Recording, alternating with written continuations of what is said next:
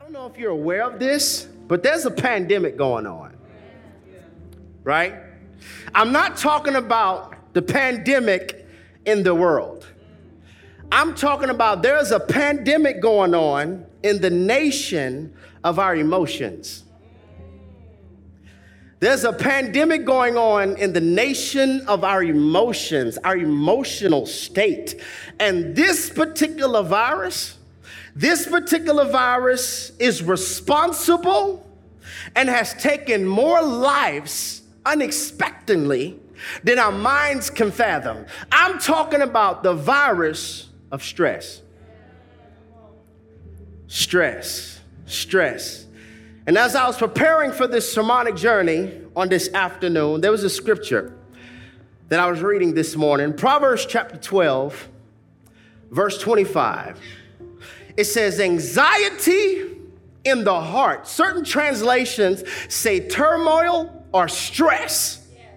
Stress in the heart of man causes depression. That's in the Bible, y'all. Anxiety, stress, turmoil in the heart of man causes depression. But a good word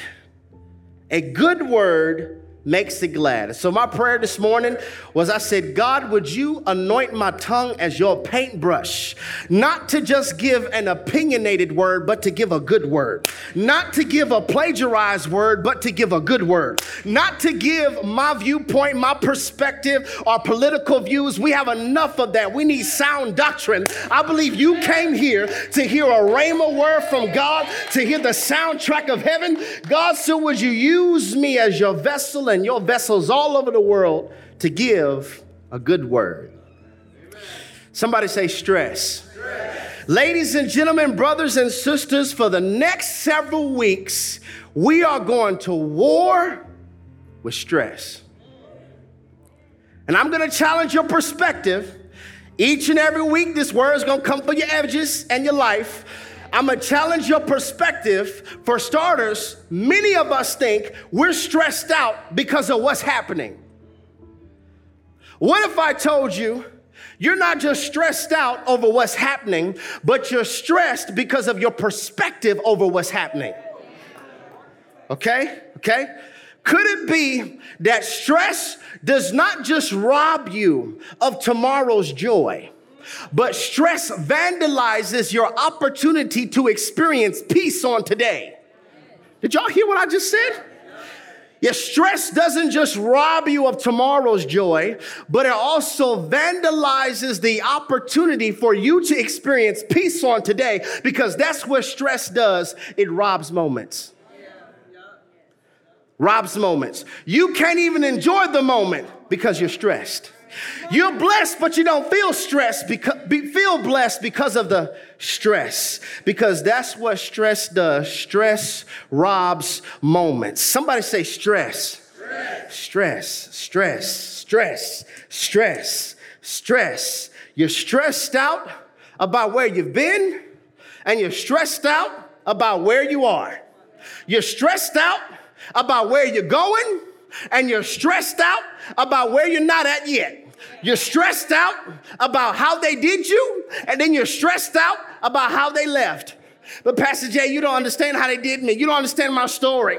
You sweating and talking about all that stuff. You don't understand. I just need closure. If I were to get some closure, that would start the journey of my healing. But ma'am or sir, the disrespect was the closure.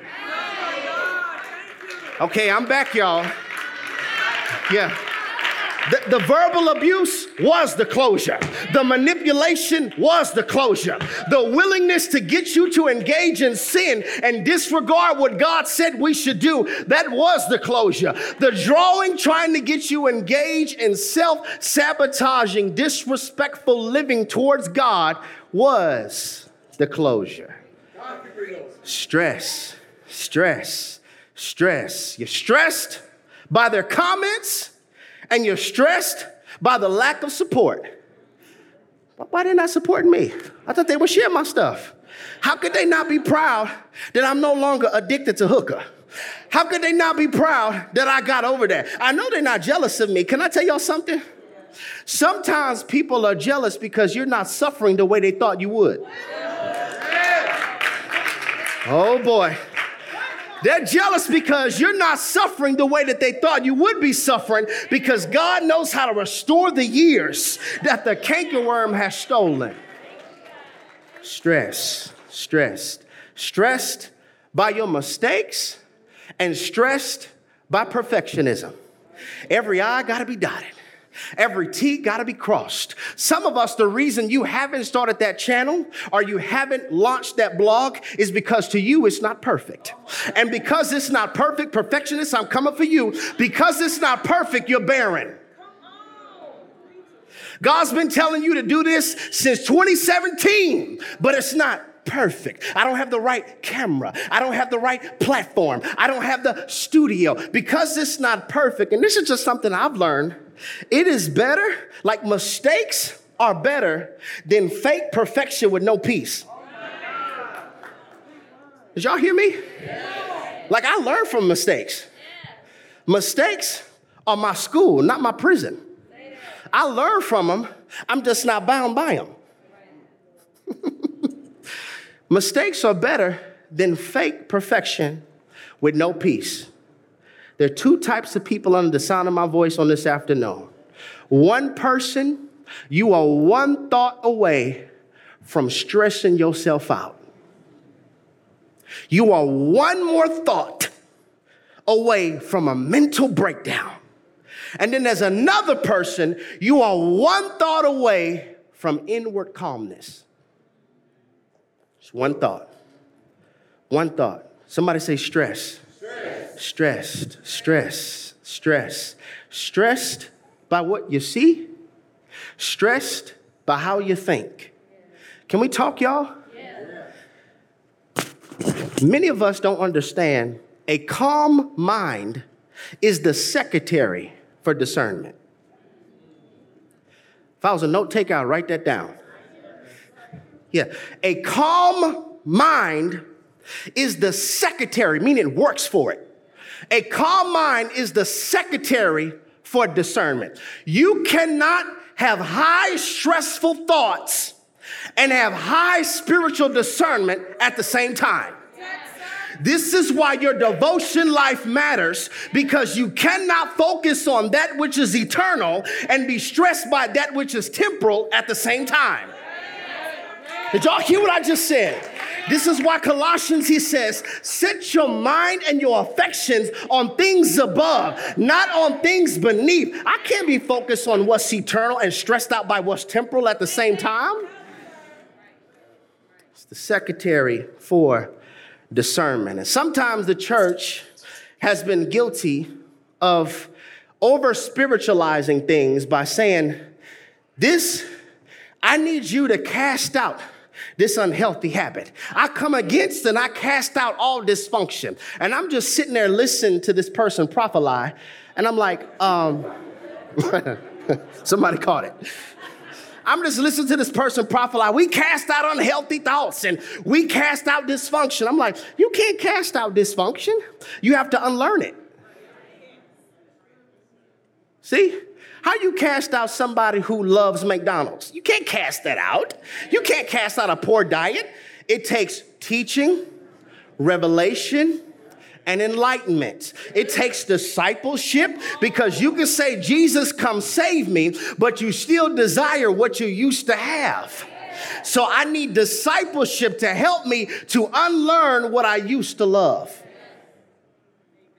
I want to encourage somebody this afternoon and watching online who is stressed out.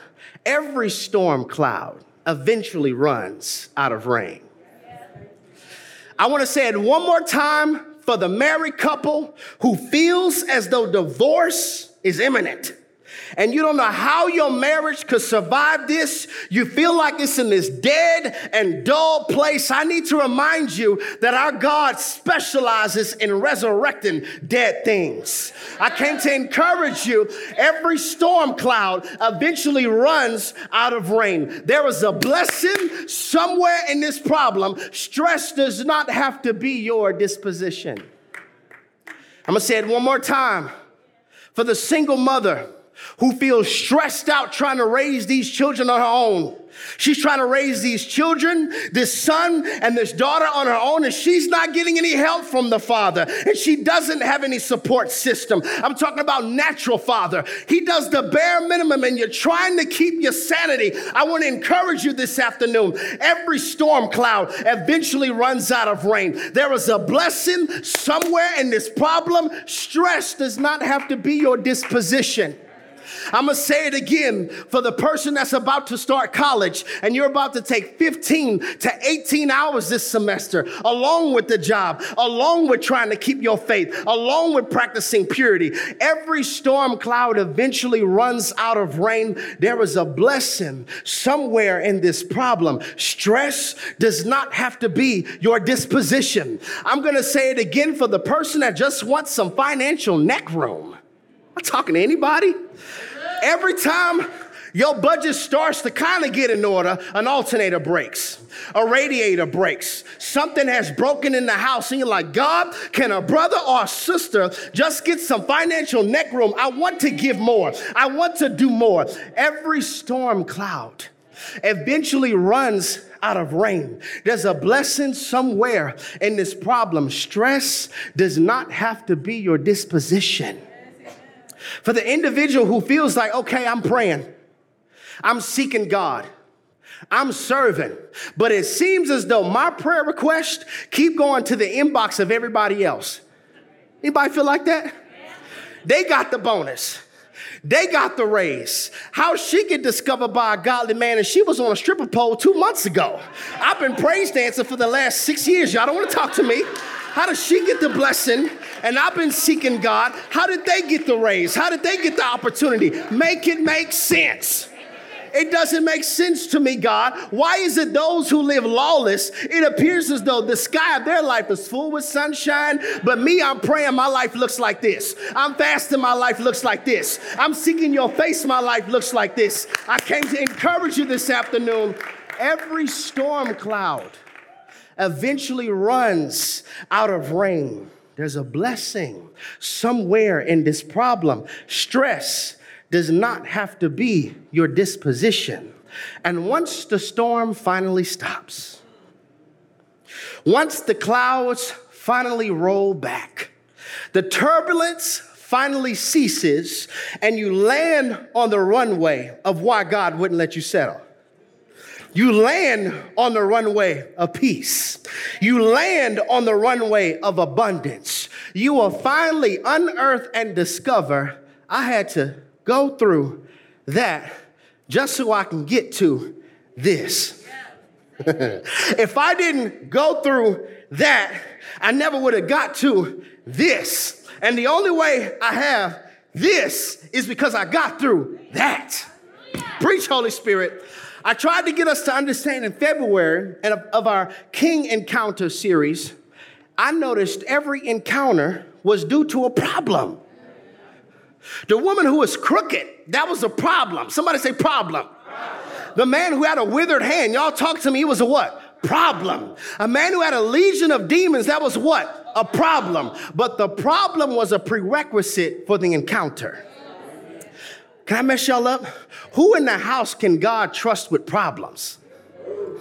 I know you want him to give you abundance, but what if God can only give you the abundance if you first have the problem?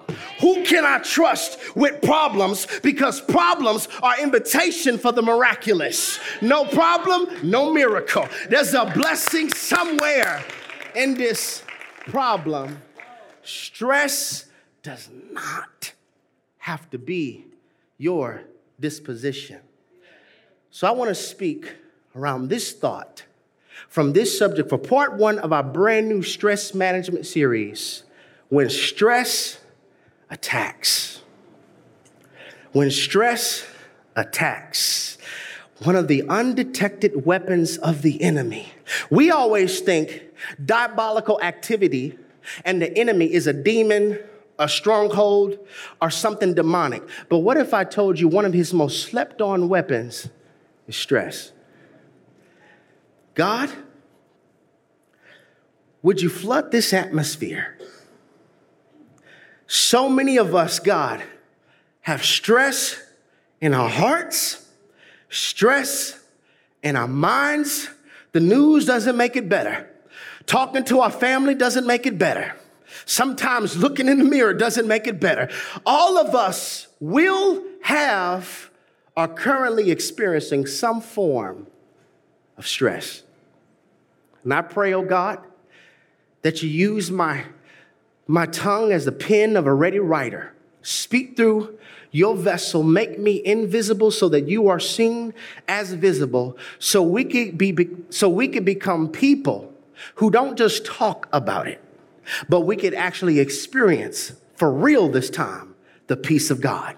In Jesus' name we pray. And everybody who agrees with that prayer would just shout in the room, amen. Amen. Amen. Problems will happen, but stress does not have to be your disposition. Can I get us to say this confession? I miss giving y'all confessions. Can I get y'all to say this confession? Amen. Everybody online, could you put this in the room in all caps? Can I get us to say, Father, give me the discernment and trust in you so I won't allow stress to rob me of the blessing. Again, Father, give me the discernment and trust in you so I won't allow stress to rob me of the blessing. Of the blessing.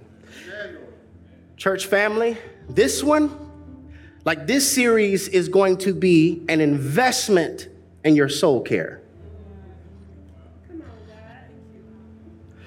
This series is going to be a catalyst for us to experience healing on the inside.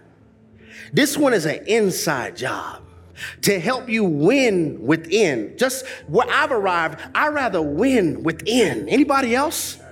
Because to win outside, but to lose inside sets the stage for depression and suicidal thoughts. I don't want to just win on the outside. I want to win on the inside. For many of us, looking at your post, your profile, and your presentation, you have deceived all of us into believing you killing it.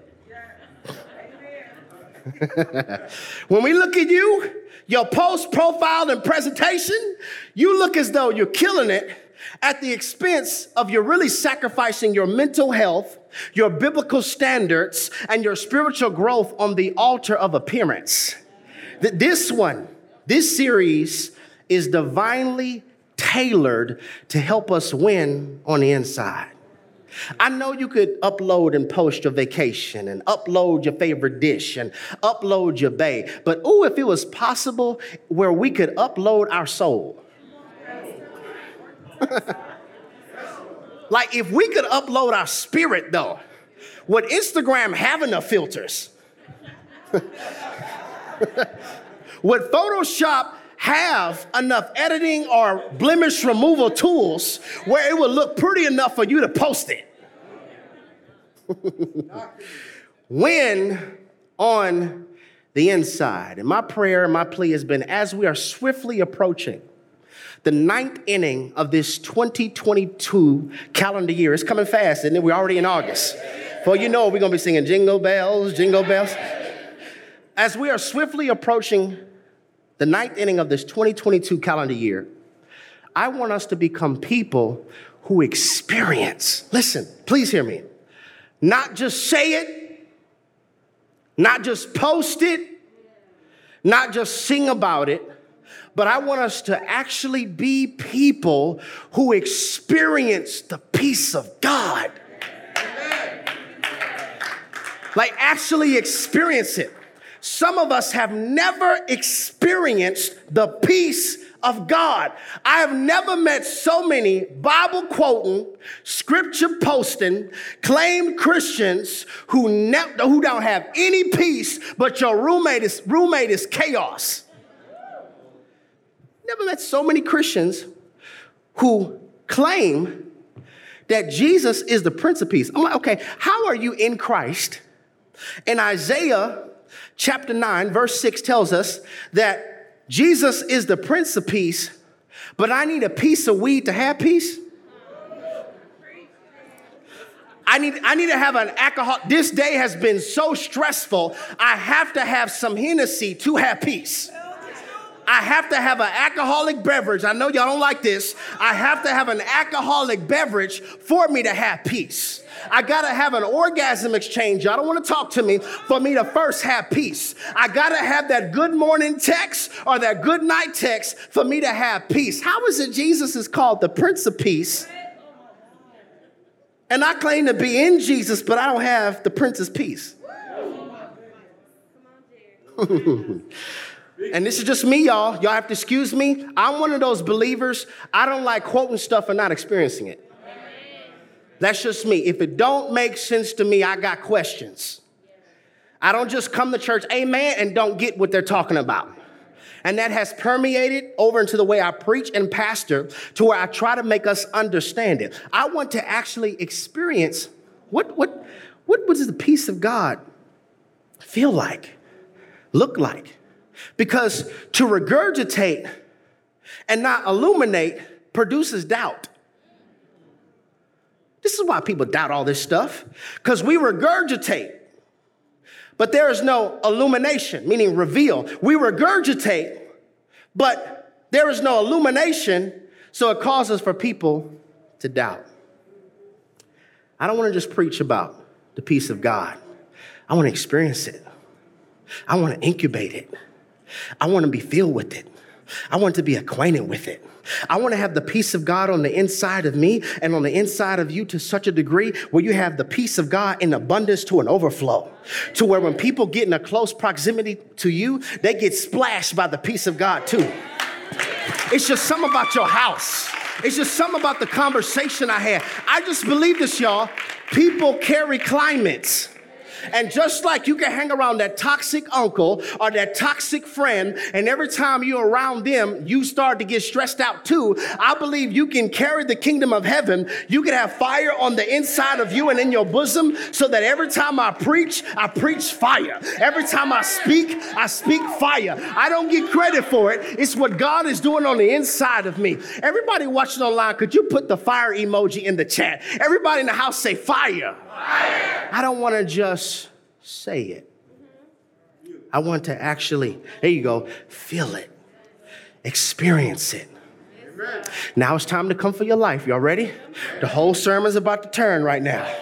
Okay? Now listen, God will give you his perfect peace. He will. But you have to guide your head. See how quiet it got right there? So the whole sermon, we can turn. God will give you his perfect peace, but you have to guide your thoughts. Many of us, God has given you his peace, but you don't focus on him. Let me give you Bible. I'm not up here just preaching my opinion. Isaiah chapter 26, verse 3. Let's put this on the screen where they can see this.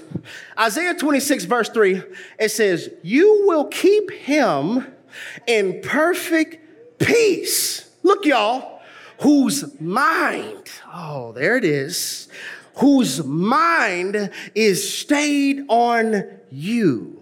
Praise the Lord. Is it God has not given you his perfect peace, or is it your mind? Your mind is not stayed on him. Your mind is stayed on what CNN is saying. Your mind is stayed on what they're posting. Your mind is stayed on what they're saying, but your mind is not on him. I'll give you my perfect peace, but you have to guide your head. What if I told you that for many of us, stress is not us being under a constant attack? It can be a weapon. I'll touch on that later on in the sermon. But stress is not always us under a constant attack. Stress is us under a constant thought. Constant. Okay, so here it is. We need to honestly audit our lives and ask ourselves this question. What role am I playing in? What thoughts am I entertaining that's stressing myself out? See, it's getting quiet. I told you I was taking a turn. Am I the reason and am I the cause of why I am so stressed out? Because it's going to be hard for you to discover peaceful lanes when stress is giving you directions. Did y'all hear what I just said? It's going to be hard for you to discover peaceful lanes when stress is giving you directions. Or let me put it this way. Stress is not always what's going on, but rather it's our desire to control what's going on. Like the byproduct of wanting control is to choose to be stressed out. And to choose stress is to choose to suffer twice. Like you already gonna suffer with denying your flesh. You already gonna suffer with not giving in to the sinful nature. You're telling me you're gonna stress yourself out too by trying to interfere and take God's job? That's what you're doing. You're stressed out because you want to control the outcome. You want to control how fast they change. You want to control the growth of your ministry. You want to control the growth of your platform. You honestly think that your grind dictates how this is gonna grow versus the outcome belongs to God. Could you be so stressed out because you're trying to put on God's clothes?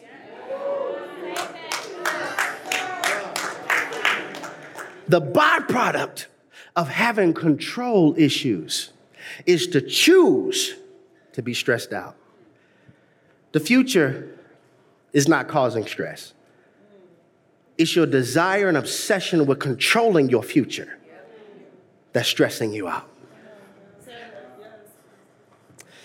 I'm stressed because anytime we're in between blessings and lessons, Satan will always send stressing.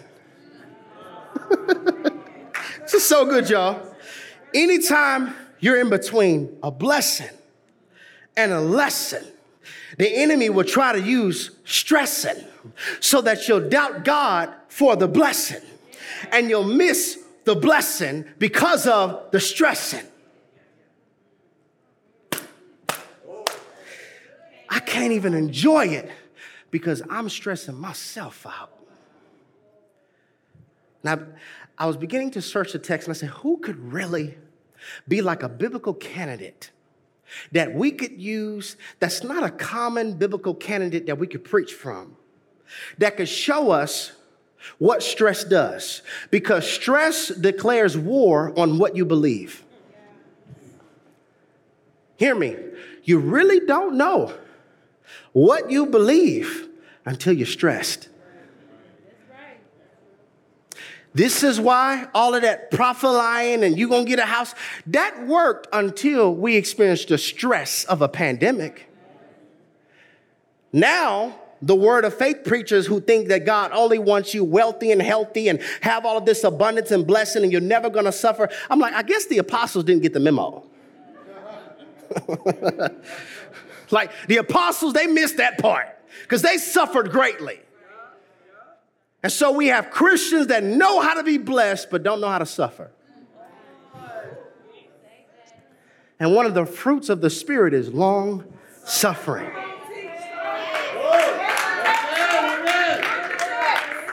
And so when we get stressed, we doubt the God who blesses.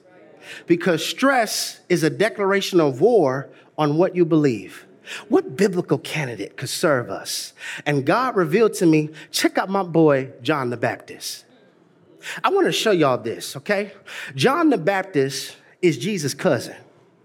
All right. And I want to take you all the way back. Like usually this part is only read around Christmas time, but I want to show you the part where after the angel spoke to Mary, Mary went to her cousin Elizabeth. And I want you to just see this narrative, okay? Luke chapter 1, verse 39. There's several passages of scriptures I have to show you, so bear with me.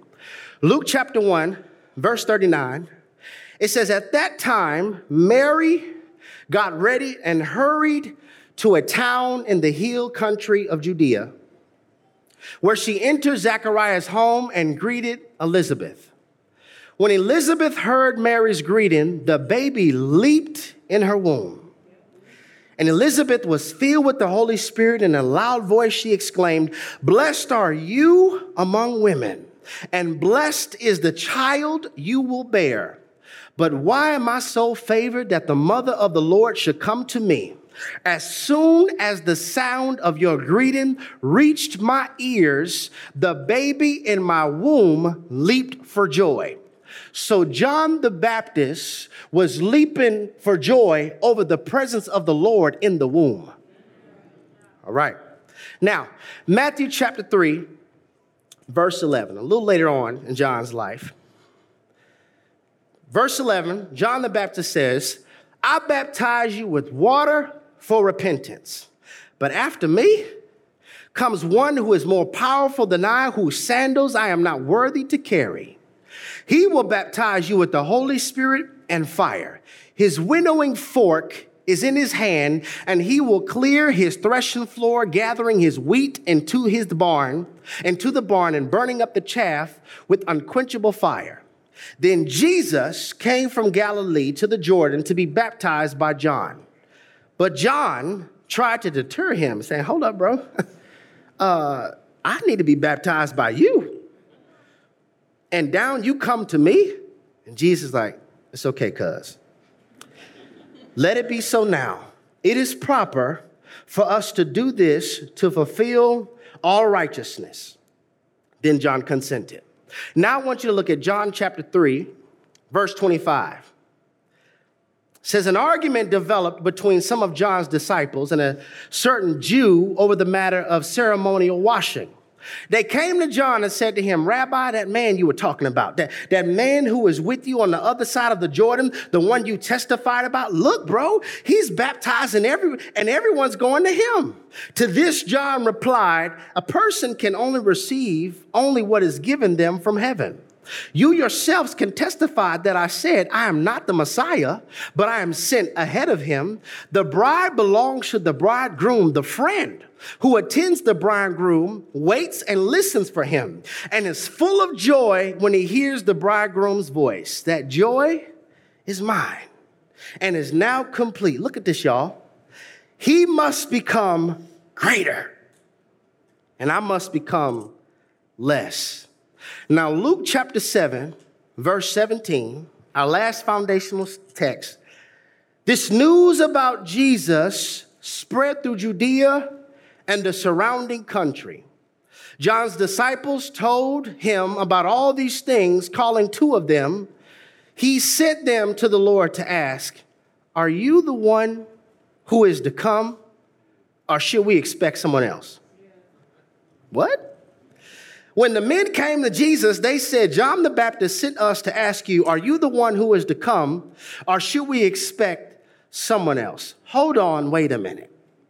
Jerry got a problem with it. How do you go from leaping in the womb for joy at the presence of God in the room, Luke 1, verse 44, to baptizing and saying, I'm not even worthy to carry this dude's sandals. And you want me to baptize you? Matthew chapter 3, verse 11. To listen, everybody's going to him. That's great. And that makes me excited because he must become greater and I must become less. John 3, verses 29 and 30 to Luke chapter 7. Go ask him, is he really the one that we're expecting? Or somebody else to come? What is happening? I want to give you a little exegesis so you could understand the backdrop of this, so you can have some scriptural intelligence. John has been in prison now for about a year. He constantly will call out Herod for his sin. He was in the wilderness with honey and locusts and baptizing. And now John is in prison and he hears rumors that he might get executed. He have his head chopped off and he's hearing all of this. And then on top of that, he's hearing that the religious leaders are rejecting Jesus. The chief priests are rejecting Jesus. The Pharisees, Sadducees, and all them other C's, all the teachers of the law don't want to have nothing to do with Jesus. And now John is in this prison cell hearing this and thinking this is not the way I thought it was going to go. He is stressed due to the situation, and stress caused him to ask the question, are you really the Messiah? Like, I've been out here baptizing every day, bro. I've been telling people, repent, the kingdom of heaven is near every day. Have I been wasting my time with all this prayer? Have I been wasting my time with all of this coming to church and all of this serving? Because you cannot experience stress and not battle with abandonment. Talk, Holy Spirit. Please hear me. You cannot deal with stress and not also battle with abandonment. God, where are you? Where are you? I thought you were supposed to be Jireh. How did I get laid off in the pandemic? Where's that provision at, God? Stress causes you to battle with abandonment. You can't feel stress and not have abandonment. God, I thought you were supposed to be a protector. Some protector you are. Where were you at during Uvalde? Where were you at during Sandy Hook? Where were you at? See, these are the hard questions that people don't like to preach because it does not give big offerings, but it's the questions that you have in the pew, and it's the questions that I have. God, where were you at? Where were you at when warlord tyrants are raping women and men in Ukraine and other parts of the world? Where are you? And so what atheists and agnostics will do is they will try to use evil to disprove God. Can I give you a little apologetics? We try to use evil to disprove God. Most atheists say, I don't believe in your God because if a good God was really up there, why doesn't he take care of all this evil? If your God was really good, remove evil. Not recognizing what you're really saying is if God was so good, he should kill me. Somebody caught it. Somebody caught it. If God was so good, he should remove evil. That means he should kill all mankind. We tried that already with Noah's days. So really, evil does not disprove God. I would argue it actually proves God. How can you say that, Pastor? It's because how do you measure what's evil without some measurement of what's good? You can't say a crooked line is crooked unless you have first seen a straight one. So when I say my God is good, you can't measure what is evil if there is no such thing as good. Let's break it down a little further. There is no such thing as a shadow without a light. Now, you can have light without shadows. That's what's going to be heaven one day. Well, there's no sin anymore. There's no pain anymore. There's no weeping and gnashing of teeth anymore with our God because his glory fills the temple and there's no need for the moon and there's no need for the stars because we will be in his presence. You can't have shadows without light, but you can have light without shadows. The shadows reveal the evil. So what if I were to tell you evil is our free will in perversion? This is so good, y'all. God loves you and he loves me so much where he gave us free will. He doesn't want robots. If he would not have given us free will, it would not have been love. So watch this. God is responsible for the fact of your freedom, but man is responsible of the acts of our freedom. Does that make sense? Somebody say it again. God is responsible for the facts of our freedom. We have free will, that is a fact. But man is responsible of the acts of our freedom. Who does evil? God or us? God or us? It's us. And watch this. Every good deed we do has rippling effects. Me surrendering to Jesus back in 2006 had a rippling effect to 2022 where you're hearing this word on today. And when I'm dead and gone, there will be people who can still listen to sermons because one act of obedience has rippling effects. Now watch this. One act of rebellion also has rippling effects. You murder them, then they got to murder you. Now we got to ride on you because you murdered them. And now that has rippling effects. Let me go a little deeper. It's likened unto a thunderstorm right now in Africa.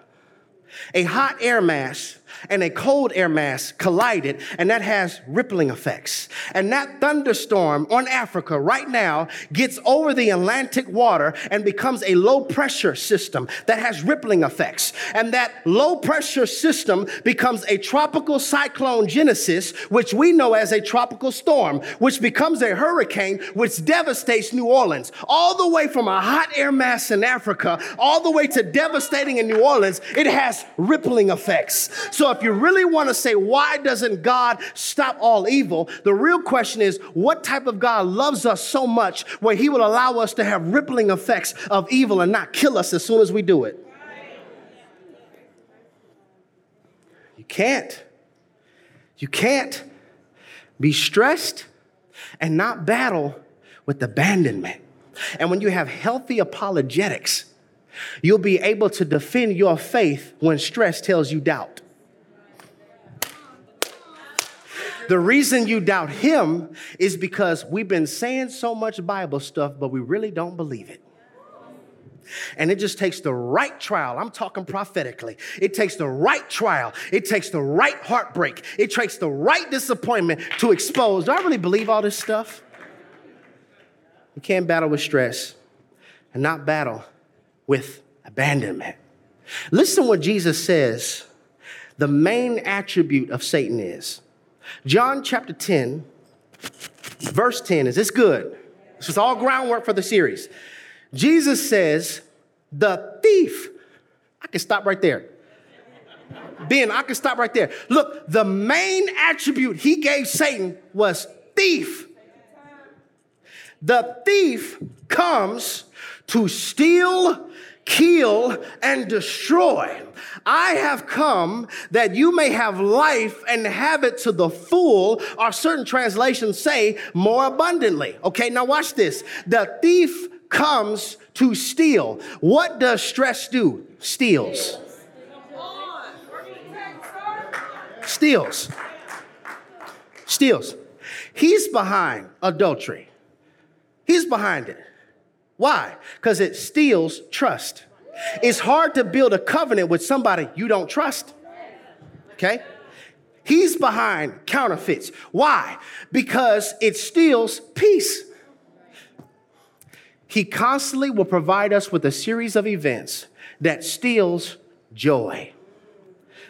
So the blessings that God gives me, I can't fully enjoy them. And now we have people who will try to use that evil to disprove God. I wish one day they would let me be on like some bench and let me have a conversation on behalf of God. And I would say, listen, you can't have intervention without invitation. Where is God when all this evil? We marched him straight out of our schools. You want him to interfere when we don't give him invitation? He knocks. We have to let him in. Satan comes in wherever there's an open door. God comes in when you say, come in this house, come in this place, rule our school system, rule our nation. We want to take him out of everything in our Pledge of Allegiance and then wonder, where is God? Intervention comes through invitation. You wonder why your marriage is on life support? You told God to get out. Invite him and watch what he does with it. Stress is designed to cultivate weariness because weariness produces the loss of hope. Bible all day, Proverbs 13:12, hope deferred makes the heart sick, but a longing fulfilled is a tree of life. Stress is to defer hope. This is why, as I was studying, I recognized, this is high on the objective of the syllabus of hell, is to get us to be stressed people. John is preparing the way. He's made arrangements. How does he get to the place where he's like, have I wasted my life? Is there somebody else that is really the Messiah? Did I miss it? Stress. Stress. There are 5 types of stress that I want us to take heed to. And the reason I constantly keep on saying the enemy will try to use stress when you're blessed is so that you can miss the blessing. Like you could pray and ask God to send rain. Hell would try to stress you with the mud. You pray for it. Pray and ask God to give you an opportunity. You get a call for that opportunity. Hell would try to stress you with your insecurities. You see? God give growth to the platform. He gives growth, and then the enemy will try to stress you with comments. I'm like, stop letting people who are on the bench dictate your performance. All right, let me keep going. 5 types of stress. The first type of stress is induced stress. This means you're stressed out because of you. Somebody said, period. You're stressed out because of you. It's the overthinking and overanalyzation that is the abuse of your innovative self. Woo! Overthinking and overanalyzing is abusing your own innovative self. Look how innovative you are. You have thought of a horrible outcome and are physically preparing for it. You saying you stressed and it haven't even happened yet. You laughing, but I know I'm talking to somebody. I've done it. You are stressed out over your thoughts.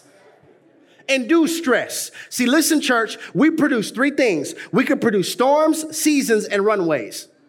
That's what Destiny Decisions was all about. You can make choices that produce conditions. And so now I'm dealing with a storm because of my choices. You could also produce seasons. This is a good thing too. If in the season of your off season you grinding, then in the next season you could glean from the fruit of your hustle and God blessing your ministry. You could also produce runways. That's what my parents did back in April of 1996 when they started the ministry. Years later, it'll be a runway for me. Right? Listen, the Bible says a wise man leaves an inheritance for his children's children. So you right now can make a choice that has a runway for somebody behind you. Your children should not have to deal with the same uncircumcised Philistine that you facing today because you beat it. That's why I told us, purpose fixes problems. When you die, some problems should no longer exist in the earth because you killed it. Induced stress. What role am I playing in stressing myself out? What am I worried about? All worry is a down payment on a problem you may never have. And I'm stressed and I can't enjoy it. And we say churchy stuff like, ooh, girl, the devil is busy. He's really not that busy. You know why? Because you're doing his work. He's supposed to stress you out. You stressing yourself out. The devil busy. No, you are. Wonder why you can't sleep at night. Right here. Somebody say induced. Induced. The second type of stress is inherited stress. Some of us were cultivated and our childhood was stressful. Your childhood was stressful. You don't even recognize your childhood made you a survivor. For what I was exposed to and what I went through, I survived childhood. Serious. And so now these are people who produce stress because they inherited stress. Where they stress about stuff that's not even there. You ever had a conversation with people like that? They find stuff to stress about. It's because they were cultivated in stressful things. And so now the stress that I have is inherited. The storms around me became the storm in me. And when we don't break cycles, cycles become embedded in our language and personality. Stress about everything. Peace causes suspicion. Something ain't right.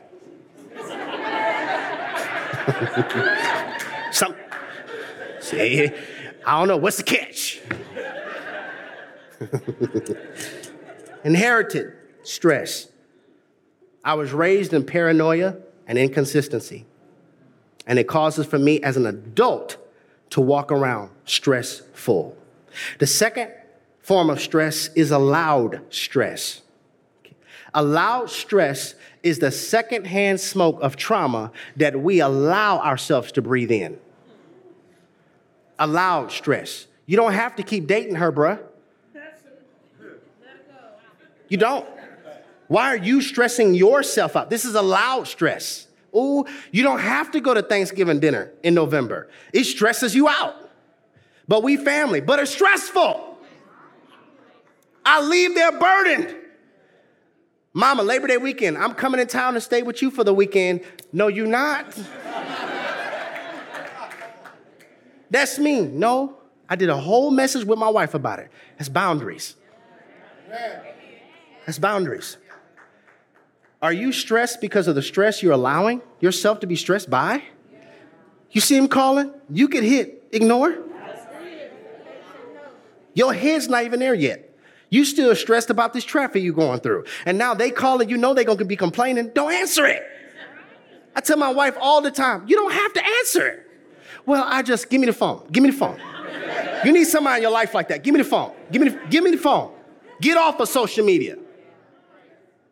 Loud stress. Number 4, surrounding stress. This is the stress you can't do nothing about. Monkeypox. What is that? My wife and I were talking about this morning. It's like, if there's another virus Biden on there, I'm declaring a state of emergency. I'm like, why? I don't know, please. And I'm like, Lord, we're not shutting the doors. We're not shutting the doors this time. It's stressful things all around you that you can't control. Surrounding stress. 5, satanic stress. That's what I've been talking about in this message. Who can you use that shows us that Satan can use stress? Job.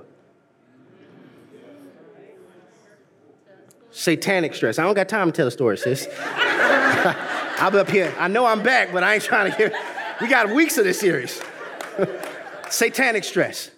The enemy can create events around you to try to stress you out.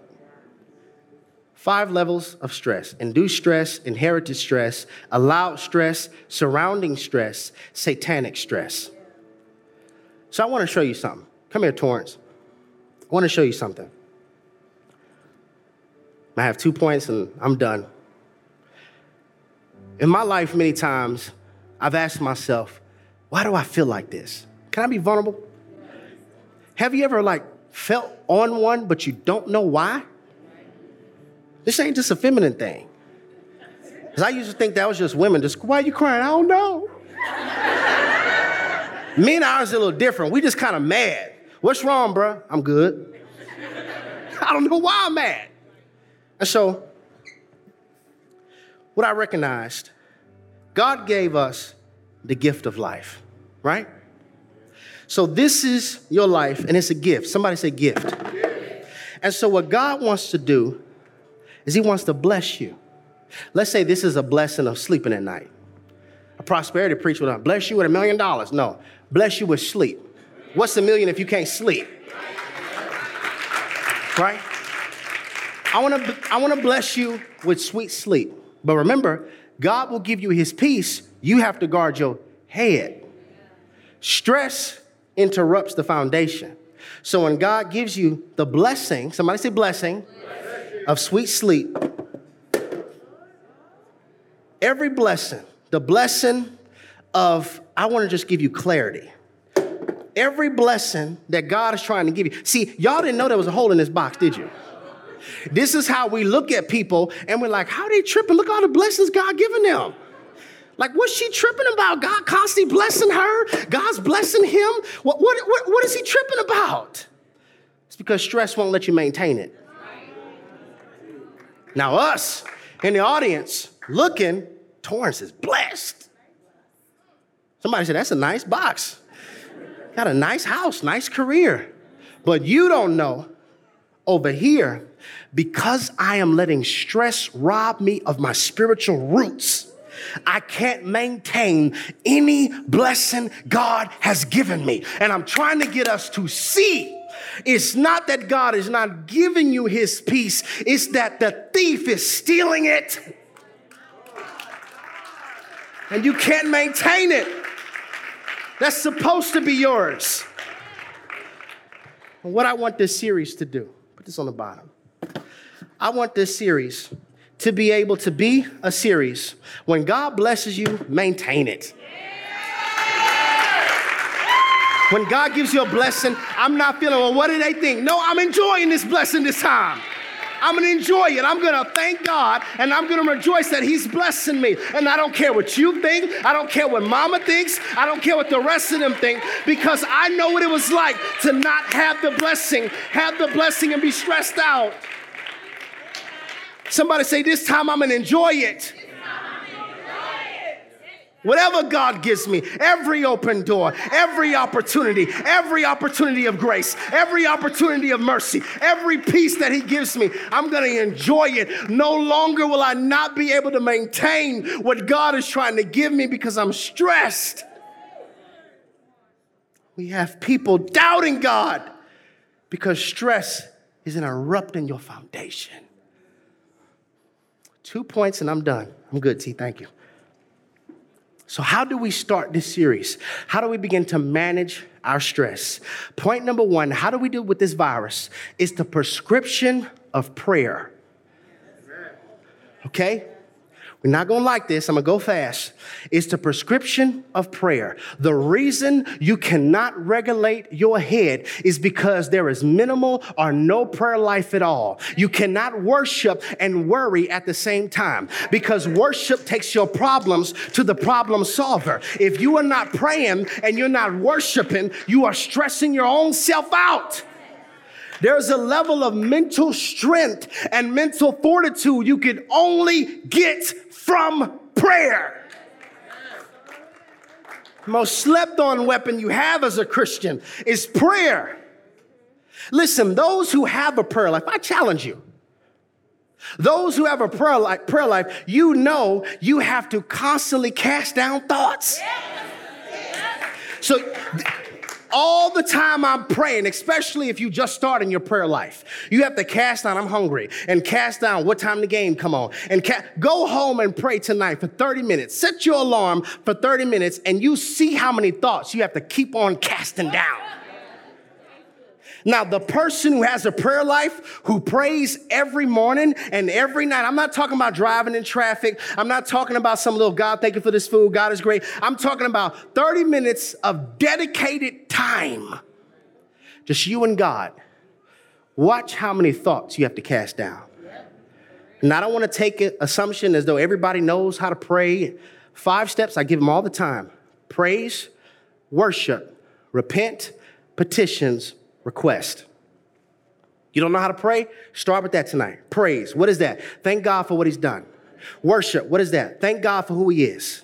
Repentance. What is that? Asking God to chop down the tree of my rebellion and pluck up the roots. I'm not asking for modification. I'm asking for a heart change. Okay? Pray for others. Pray for your mama and them. Pray for me. Watch the news tonight. You get a long prayer list. Watch ABC 13 at 10 o'clock. You have a long prayer list of who to pray for. And then lastly, pray for yourself. Just do it for 30 minutes tonight. And watch how many thoughts you have to cast down. Prayer is so powerful that the apostles came to Jesus and said, man, this spirit wouldn't come out. And Jesus said, oh, this one takes a combination. You're not going to get this one out with your left jab. You're not going to get this one out with your right jab. This one needs a left and a right. Prayer and fasting. You need a combination to be free from this. Prayer. Somebody say prayer. 1 Peter chapter 5, verse 7. Cast all of your anxieties on him because he cares for you. Matthew 11, verse 28. Come to me, not Facebook, not Instagram, not weed, not alcohol. Come to me all you who are weary and burdened, and I will give you rest. Prayer. A decided mind is the byproduct of having a prayer life. Your thoughts are affected by your prayerlessness or your prayer life, because the way you think dictates the way you think. Okay. Number 2, the prescription of thankfulness. Think jacked up, thank and lift them up. Thankfulness. Philippians 4, verse 4. Rejoice in the Lord sometimes. Y'all not talking to me. Rejoice in the Lord sometimes. Always. Rejoice in the Lord when you get a raise. Always. Rejoice in the Lord when it hurts. Always. Rejoice in the Lord always. And then Paul says, okay, again, I will say, rejoice. Let your gentleness be known to all men. The Lord is at hand. Be anxious for nothing, but in everything, by prayer and supplication. Look at this. With thanksgiving. I don't even have time to unpack it. Prayer. Prayer. Stressed out here? How's your prayer life? This is just part 1. We're going to have weeks of this. How's your prayer life? Because it affects this. It affects this. It says prayer and supplication. You know what that means? Petition, and it comes from the word supply. So when you make prayers of supplication, you're praying to the one who could only supply you in this area. Make my petitions, my request, praying for others. And I just feel led as we're going into the holiday season. What if God wanted to speak to you for the next few weeks, how to manage your stress? Because it's making you doubt me. It's making you skip prayer time. And it's making you question my involvement in your world. And just like Torrance is holding that box, God is trying to pour a whole lot of blessings on us. But stress has it to where we can't maintain it. So God, forgive us for wanting to control the outcome. We come against the enemy who is constantly trying to steal. Give us the wisdom, the discipline, and most importantly, the intimacy with you, God, so that we're not letting surrounding stress or induced stress or any other form of stress plague us and rob us of what we believe. I thank you that you do it, God, and you work on our hearts as we do our part and discipline our mind. Prayer starts as discipline, and then it comes desire. Help us to desire you so that we could shift from a have-to heart to a want-to heart. In Jesus' name we pray, amen.